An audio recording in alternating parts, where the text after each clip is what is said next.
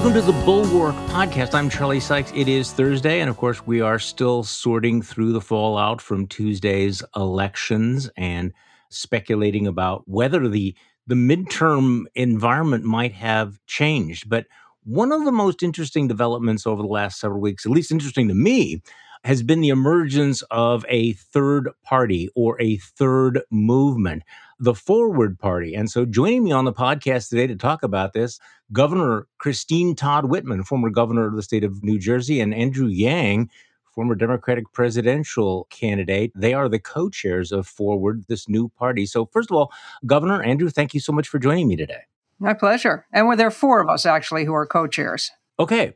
So, well, we have two co-chairs, at least on the podcast today. So I guess, look, you've gotten a lot of attention for this, and I think it's fair to say that there has been a lot of skepticism, and there's been a lot of criticism, and there are a lot of questions about what you are up to. You all wrote an op-ed piece in the Washington Post talking about this as a viable alternative, explaining that while most third parties fail, you don't think yours will. So let's start with that. The case you're making for why the Forward Party will not suffer the fate of virtually every other third party that we've seen in American political history. Who wants to go first? I'll take a shot at it because there are a lot of numbers in there, Charlie. So the fact is right now, the appetite for a third party has literally never been higher. 50% of Americans self-identify as independents. 62% want a third party. And I'm sure most of the listeners to the Bulwark have been despairing about what the heck has happened to common sense leadership, to legislators who can come across the aisle and work together. And I'm going to tell you all, it's getting worse, not better. You have to look in the mirror and say, okay, we subscribe to the Bulwark, we like Charlie, we like reason, and you look up and you see that all of the political incentives are to push people to the sides, to amplify the extremes. The media, and we all know this, the media doubles down on this, and then social media makes it all exponentially worse. So the question is, what is the way out? And the only answer is a positive, unifying third-party movement. The Forward Party will succeed because this is exactly what tens of millions of Americans have been waiting for, including, I'm sure, most of the people who listen to the Bulwark. You know, when you have 2/3 of Americans saying, of registered Democrats, registered Republicans saying they'd consider a third party, you know you're in a different world than you've been in the past. And what we're saying is, look, Americans can generally be brought together around a commitment to economic opportunity, to personal liberty or independence, and a defense of democracy. And from there, we can build on the other issues. We're starting something entirely new. We're starting from the ground up. We're concentrating and focusing on those 500,000 elective positions that there are around the country. And in 2020 election, 70% of those were uncontested.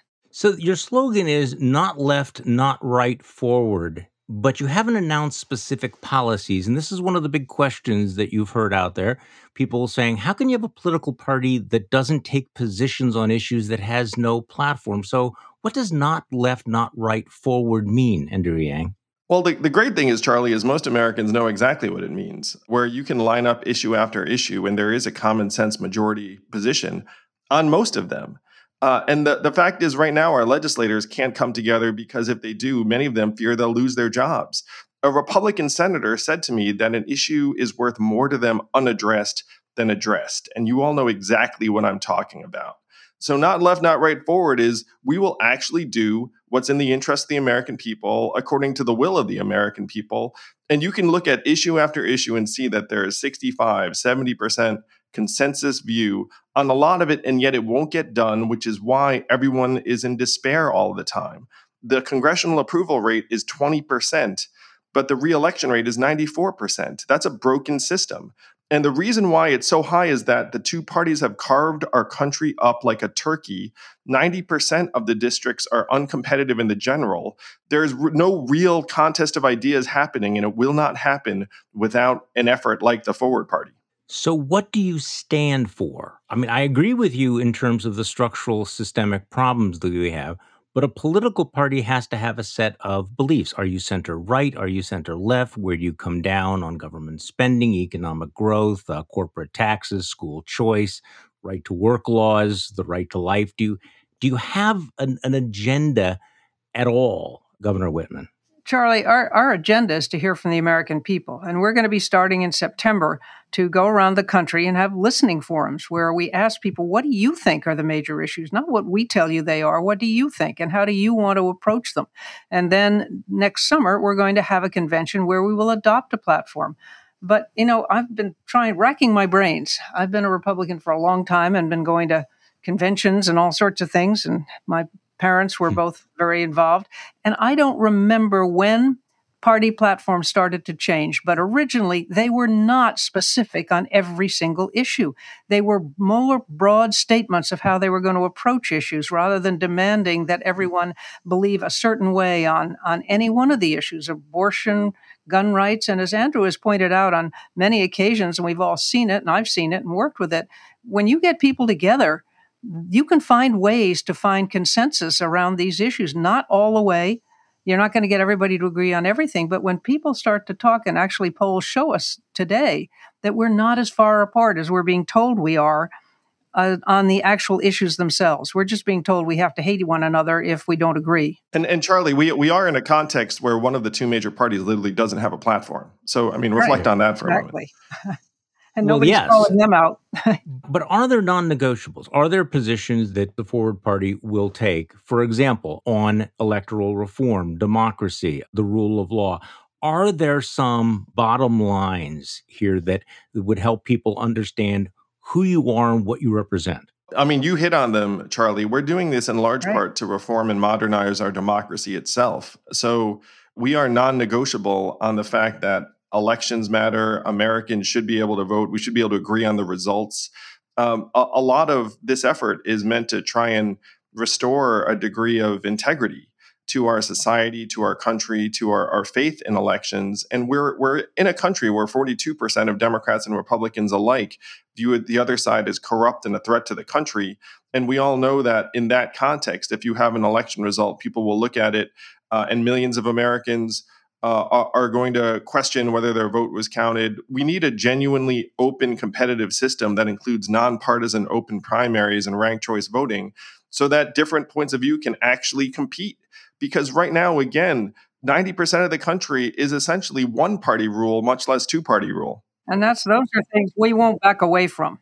We're not backing away from some of the things that we want to see, like ranked choice voting, open primaries. We very strongly believe that everyone who has a legal right to vote should be able to vote. We should make it as easy as possible for them to vote. And those are things that we stand strong on. Listen, Charlie, I want to dig into this because I think it's really important. I ran for president as a Democrat, had viewpoints on just about everything under the sun. And you have to ask yourself, what is this government, this two-party system actually going to deliver? And the answer is not a whole heck of a lot. The fact is, these policy standpoints have become tribal markers and abstractions more than any signal of what you're actually going to do, because this system will not do anything. So what we have to do is actually be honest, say a restoration of the system is a precursor to any real policy movement, and a change in incentives so that if legislators do deliver a policy compromise, they will not lose their jobs. The number one question that I'm sure that you've gotten and that I hear a lot of is, are you going to be spoilers?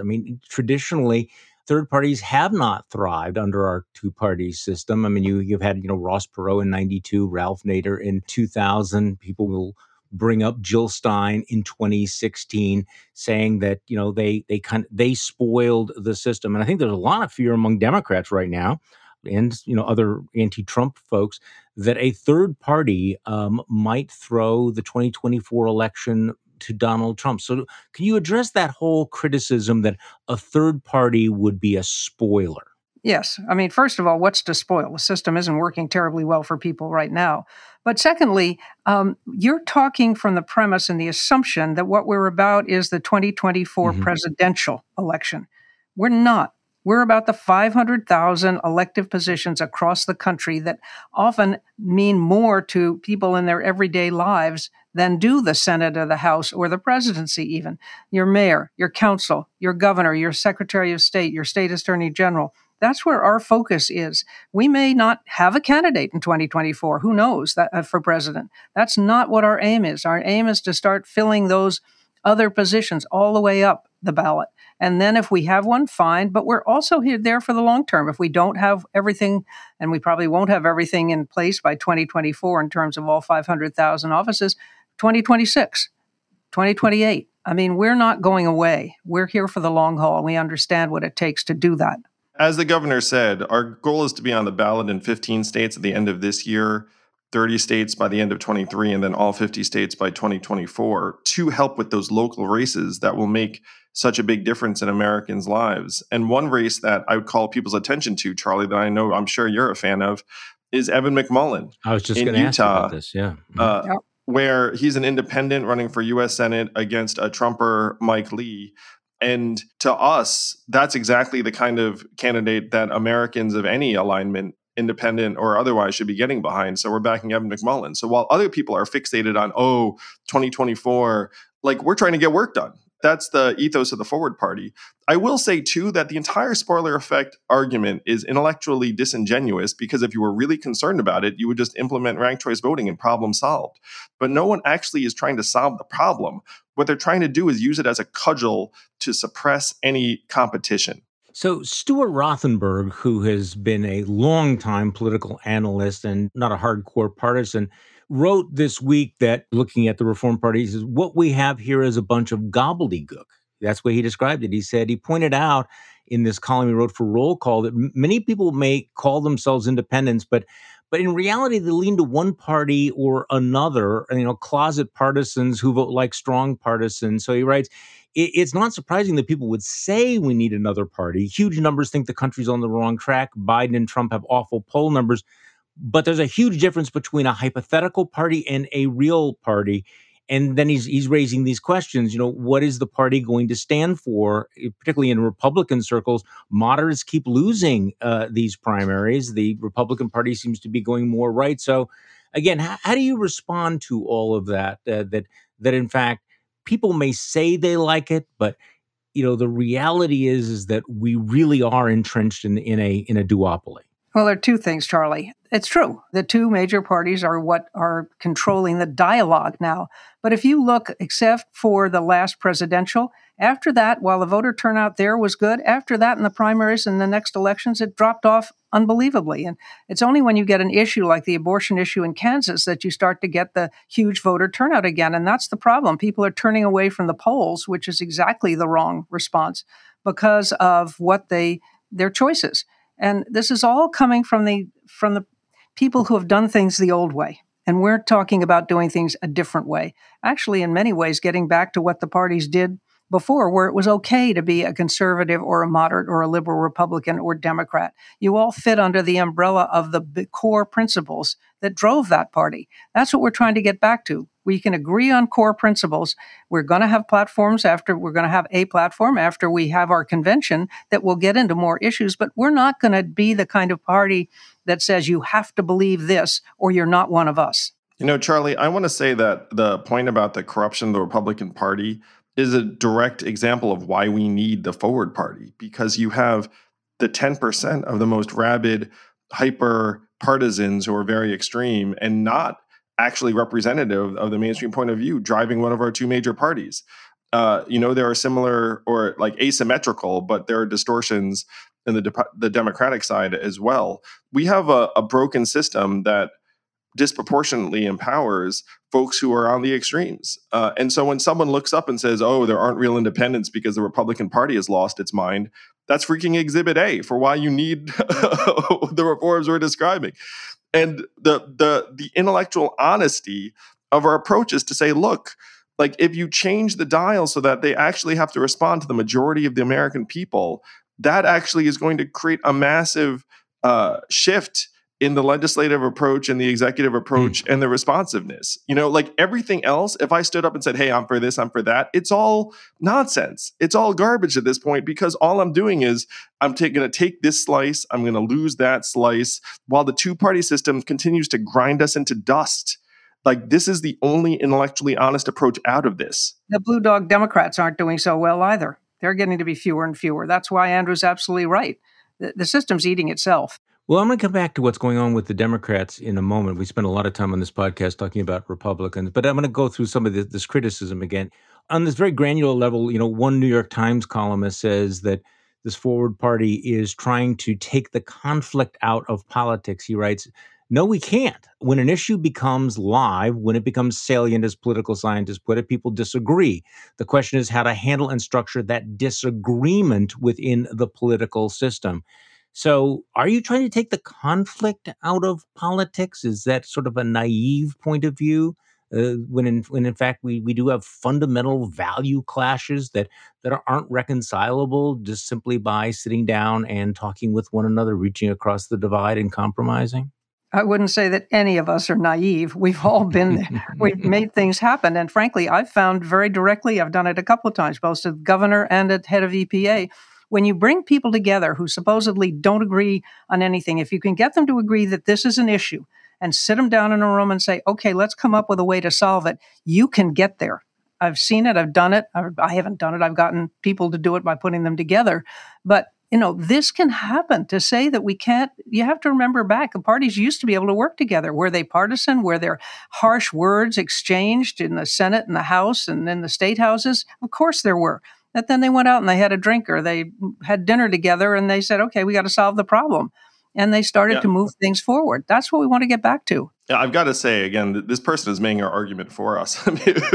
Because if you see everything as an intractable, right or wrong ideological battle, then of course nothing will ever get done. And you need a fulcrum of people in the middle who will say, look, you're on this side, you're on this side.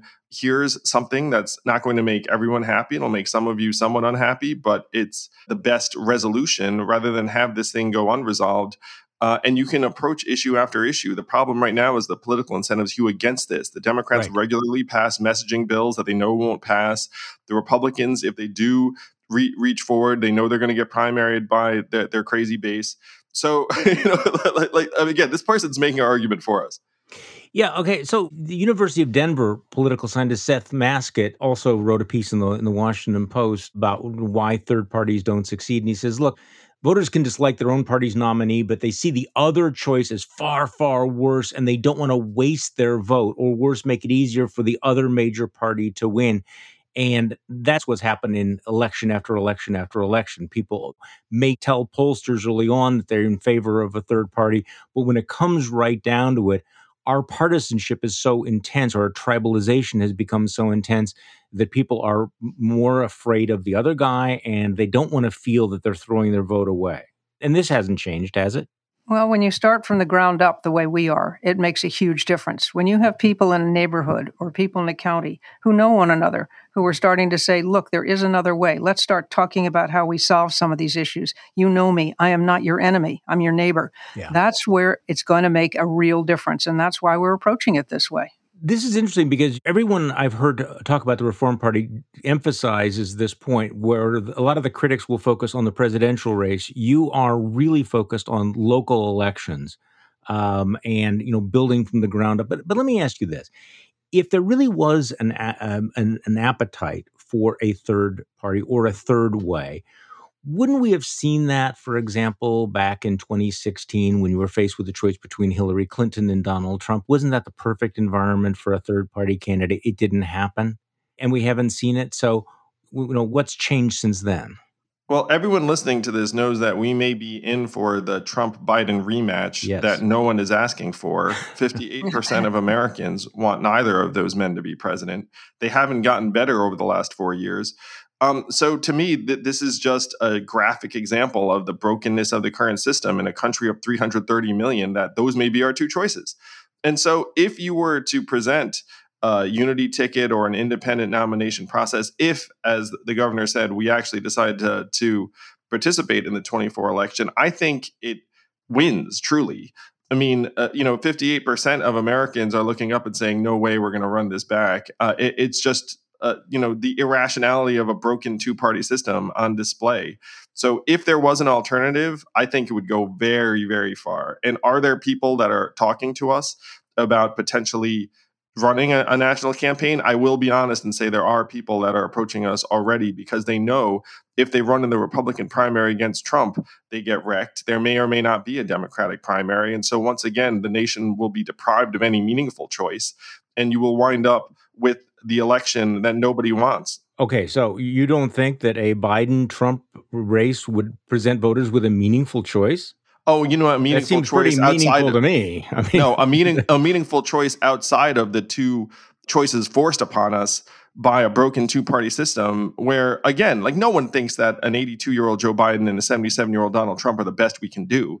But that's what the two-party system may deliver to us. and that may be the choice. And the reality is, though, that I mean, look who we're talking, the kind of people that we're talking to, and then we're talking about. These are not the Trump voters. We're actually, if there was a third party, how do you answer the people who say you're just basically taking votes away from the Democrats, from Joe Biden, making it easier for Donald Trump to be elected, especially in a winner take all system in the Electoral College? Donald Trump is not ever going to win the popular vote. But if there's a third party, then even a very, very unpopular Donald Trump could become president again with 39-40% of the vote. Who wants to take that risk? Well, first of all, we're once again going right to the presidential, which is not where we are. Mm-hmm. But secondly, and important to know, I think I can speak, and Andrew, you correct me if I'm wrong, but I think I can speak for all of us. We are not going to be a spoiler if it comes to a Donald Trump, Joe Biden. No way. Okay. None of us want to see Donald Trump back in office. Though again, this is a symptom of a system. It's like you have a vast, diverse country, and they say, "Hey, you're going to spoil it. Just adopt ranked choice voting. Problem solved. Anyone can vote for whomever they want, including yes in national elections." This is an interesting, question about where the center is, because I do think that, like on the issue of abortion, for example, the vast majority of Americans are somewhere in the middle, and yet all of the incentives are on the extremes. But I wondered whether, and I'm sure you both have thought about this, we have a 50-50 divided Senate. And you could imagine if you would have had centrist Democrats and Republicans and independents form their own caucus, and it only might have been, 4 or 5 members of that caucus, they could have essentially controlled the United States Senate. They could have forced the Senate to be more bipartisan, to force it to be more moderate. Is that the kind of thing that you're thinking about, that when you think about how the system should work, as opposed to, winner take all, the Democrats or the Republicans? If you did have a caucus of individuals who would say, we're willing to work on ideas with both parties, but both parties are going to need our votes. Any thoughts about this? Let me tackle this one, Governor. This is Sure. exactly the vision, Charlie, and this vision may come to fruition as early as January of 2023. People talk about the Forward Party as like, oh, it's going to spoil, it's going to do this. We can help win a Senate race or two. I mean, Evan McMullen's the most obvious one, but are there centrist senators who are talking to us about joining this fulcrum strategy, which, by the way, would give them control of the legislative agenda? 100%. And this is one reason why we're focused on the here and now, while journalists are lazily, painting narratives that are out of date and apply to efforts that have nothing to do with ours. So let me ask you this. We've spent a lot of time talking about the dysfunction of the Republican Party and how it got to where it is and the way that it has become a cult of personality. Andrew, you were a Democratic presidential candidate. You ran for mayor in New York. You have been in the belly of the beast of politics, both national politics and local politics. Why did you decide that you were no longer a Democrat? What is the problem that you see in the Democratic Party? And I ask this because you know that a lot of our listeners and our colleagues will say that, look, given what's happening with the Republican Party, the only viable alternative is the Democratic Party, and that people need to line up behind the Democratic Party as the only viable alternative to Republicans. You obviously have made a different choice. So what are you seeing? What pushed you out of the party, or why did you leave? After I came off the presidential trail, Charlie, in 2020, I still felt despondent about the direction of American politics. So I dug in and tried to figure out why I felt that way. And what I determined was that we are failing, and this system is designed to fail us because of the broken incentives that so many people already know all too well. We're careening towards disaster, and the only way out of the disaster is systemic reform that can come from a positive unifying third party and just about nothing else. So I'm a patriot. I looked up and said, okay, I've been a Democrat, but I do not believe that the Democratic Party can cure this particular disease because they're embedded and benefit from this system. In a two-party system, it is completely unrealistic to expect one party, let's call it the Democratic Party, to win every national race from now until the end of time, given that 88% of Americans think we're on the wrong track. People who say, like, Democrats will save democracy are making arguments that don't make sense to me, honestly, because you're like, wait, let me get this straight. Like, your plan is just to defeat Republicans everywhere, like, until the end of time. I mean, this system is uniquely susceptible and vulnerable to authoritarianism without meaningful reform. So when people talk about me leaving the Democratic Party, it was for this mission. And if anyone wants to dig into my thinking, I did write a book about it. This is not something that I just arrived at. It's based upon the thinking and writings of Lee Drutman, Jonathan Haidt, Ezra Klein, Catherine Gale, Lawrence Lessig. If you actually figure out what the heck is happening, this approach is the only rational approach. The only problem is that we have these media organizations that benefit economically from setting us down our tribal paths and setting us against each other. And so then when you actually point out the real problems, again, they're like, oh, wait, like, even though that's the truth, like, we don't like these narratives because we parrot these other narratives all the live long day. So that's why I left the Democratic Party, to fix the real problems. Okay, let me push back on that. So Joe Biden was elected because he ran as a centrist. So there will be those who will argue that the Democratic Party's, beating heart is they are the centrist party, and the Democrats have come out in favor of many of the reforms that you are describing, that they are already pro-reform. How do you answer that? Charlie, what I would say is just look to the state of Nevada, a ballot initiative for open primaries and ranked choice voting. So Democrats must be for it, right? Of course not, because they think it's against their political interests. They're spending 7 figures to fight it. They're boosting election-denying extremists in various elections, including toppling Peter Meyer, who voted to impeach Trump. So when the Democrats say it's like, oh, we're saving democracy, it's like, no, you're a political party. You're going to do what's in your best interest, whether that's fighting open primaries and ranked choice voting in Nevada, whether that's kicking the Greens off the ballot in North Carolina, whether that's spending money boosting Doug Mastriano and Peter Meyer's opponent, whose name, thankfully, I don't know, but I guess I'll have to learn. John Gibbs. And the other thing, too, is that, like, true reform cannot come from within this system. I mean, like, anyone who knows anything about organizations know that, you're going to need some other force driving that change. So, Governor, you mentioned a little while ago that many of the blue dog Democrats are not faring well. It is interesting to watch the progression of both political parties. I know that you're not going to engage in both sides, but both political parties have, over the last several decades, been purging their moderates and their centrists. Not completely, but after this midterm election, the ranks of centrist Democrats might have been thinned out even more. What do you think? It's scary. And I hear that, and I can see that happening because the parties control the system so tightly. And also, democracy doesn't ask a lot of us, but it does ask us to be informed and to vote. And too often when people have been presented with these choices chosen by the far right or the far left, and they're choosing not to express their opinion at the polls, they don't vote at all. And that is the wrong response.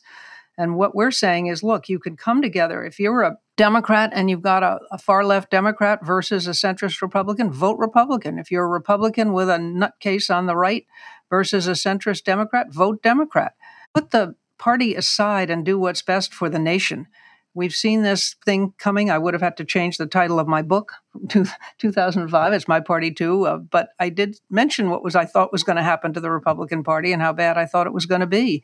And there's no satisfaction. And I told you so, but it's there. And we need to recognize that. And as Andrew's been saying, This is a whole different approach based on what the public wants and making people feel comfortable that they can be a Republican or a Democrat or an independent and a member of the Forward Party. They can come to the Forward Party and agree to the holistic goals. We're not asking you to change that. Yeah, the issues are not the same on both sides, but I've been through 2 Democratic primaries, and the Democratic primary voters are not necessarily the same as the general public. So the distortions are different, but the distortions are very much active on both sides. Well, the Democratic primary voter may not be the same as the general election voter, but also, and this is a critique made by people like Reed Teixeira and David Shore and others, and we'll talk about the Democrats for a moment here, that there seems to be a gap between the rank and file Democratic voter who tends to be more middle of the road and the professional elite class of consultants and staffers in the Democratic Party who tend to be college educated, upper income, and far, far, far more progressive than the average voter. Do you see that as a problem? Is that been one of the issues that Democrats have been struggling with?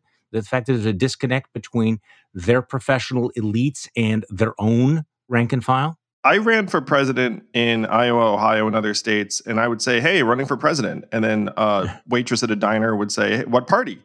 And then I would say Democrat, and she would flinch. She'd go, "Oh," like she'd blanch away. Huh. And I related this story and said, "Look, something has gone wrong with the Democratic Party if a working class person who we're supposed to be representing has that reaction, and it's a problem." Like with the Democratic Party seems like it's gotten more concerned with policing various expressions and cultural issues than improving that waitress's life.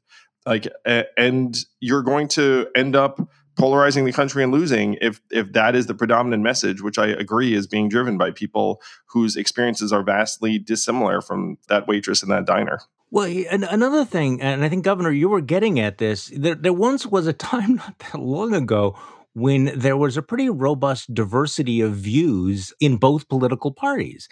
And now it feels that there is, much more pressure for everyone to line up for the whole buffet, that you don't get to pick and choose. It's like, if you are a Republican, you must believe all of these things. If you are a Democrat, you must believe all of these things.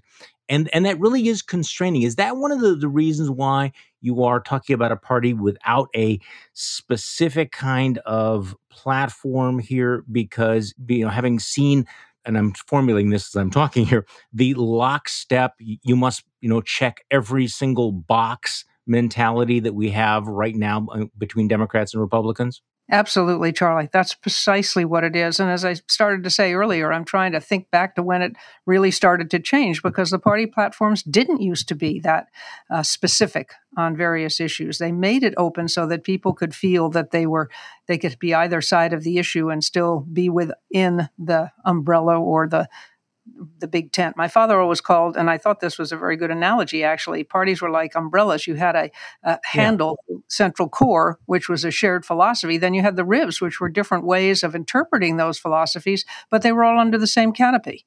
And that's what we're looking for. That's what we're going to develop. That's what the Forward Party is going to be about, saying you can be comfortable here as a liberal, as a conservative, as a moderate, because we're not going to agree on every issue. And we're not going to try to force you to say that you have to be 100% one way or another on any issue. And yet, isn't there something about human nature that wants to be part of a tribe where they're surrounded by people who will agree with their priors, who will not challenge them?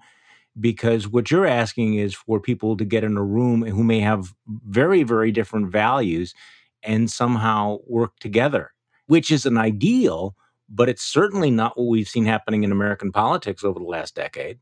Charlie, this is the joy. This is the wonder. Right. Seriously, like where Christine and I have been in rooms with people that don't agree with us and found them to be lovely and delightful, positive, optimistic, warm. And I'm going to say that the Forward Party's first national convention is going to be comprised of that spirit. It's wonderful. And when you talk about people needing to join a tribe, you're exactly right.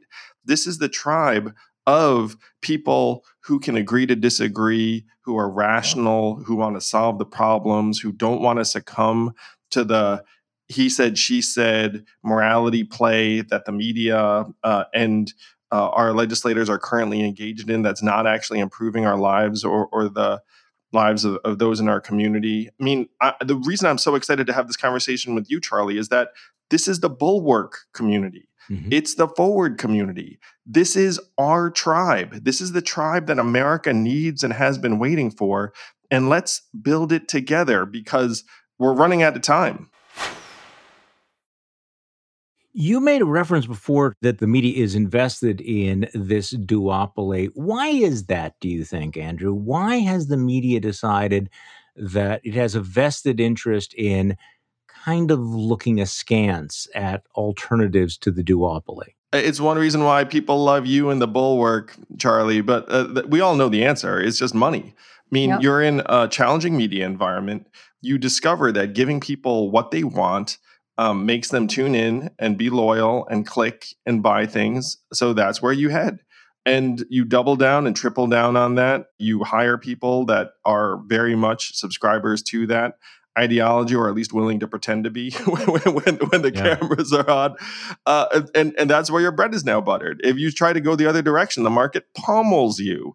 I mean, if there's one basic thing that I'm fighting in my life now, Charlie, it's the thing that's ruining America, is that market incentives have just grown to overrun any kind of positive goodwill or human nature, whether that's in our media, the political incentives. Like we have this master market intelligence that has taken over our media and social media, and you are literally the bulwark against it, Charlie. It's one reason, again, I'm so pumped to be here, because like this is one of like the havens of reason. But we know exactly why these media companies are doing what they're doing. It's for the money. And Charlie, you've seen with the bulwark and the response you've gotten to the bulwark, and the people that have signed up to the bulwark. Those are our people.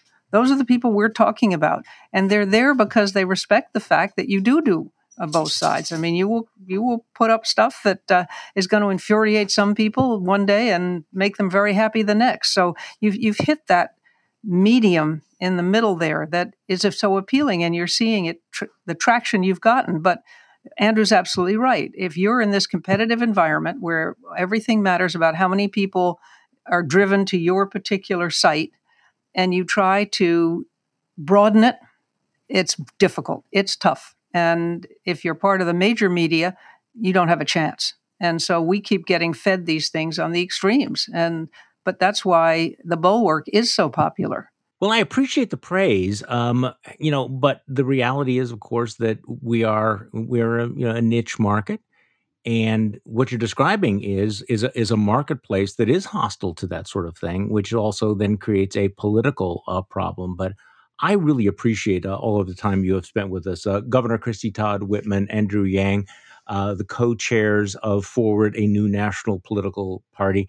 Thank you so much for joining me on the Bulwark Podcast today. Charlie, thank you. Let's go build it. And as we build this new third-party movement, we should invest in independent media so Americans can actually get rationality, truth, not spun with ideological and partisan narratives. There should be Bulwark times 1,000. We should, Bulwark should be the new CNN or whatever the heck, because you're fighting the market the same way we are, but this is what the people want, the people need. Let's team up. You're going to be broadcasting interviews, hopefully with people like that are even more exciting than me and the governor at the Forward Party National Convention, summer 2023. Come join us on tour. Kicks off in Houston, Texas, September 24th. Forwardparty.com. Let's go, Charlie. The bulwark against authoritarianism indeed. Andrew Yang, from your lips to God's ear. The Bulwark Podcast is produced by Katie Cooper with audio production by Jonathan Siri. I'm Charlie Sykes. Thank you for listening to today's Bulwark Podcast, and we'll be back tomorrow. We'll do this all over again.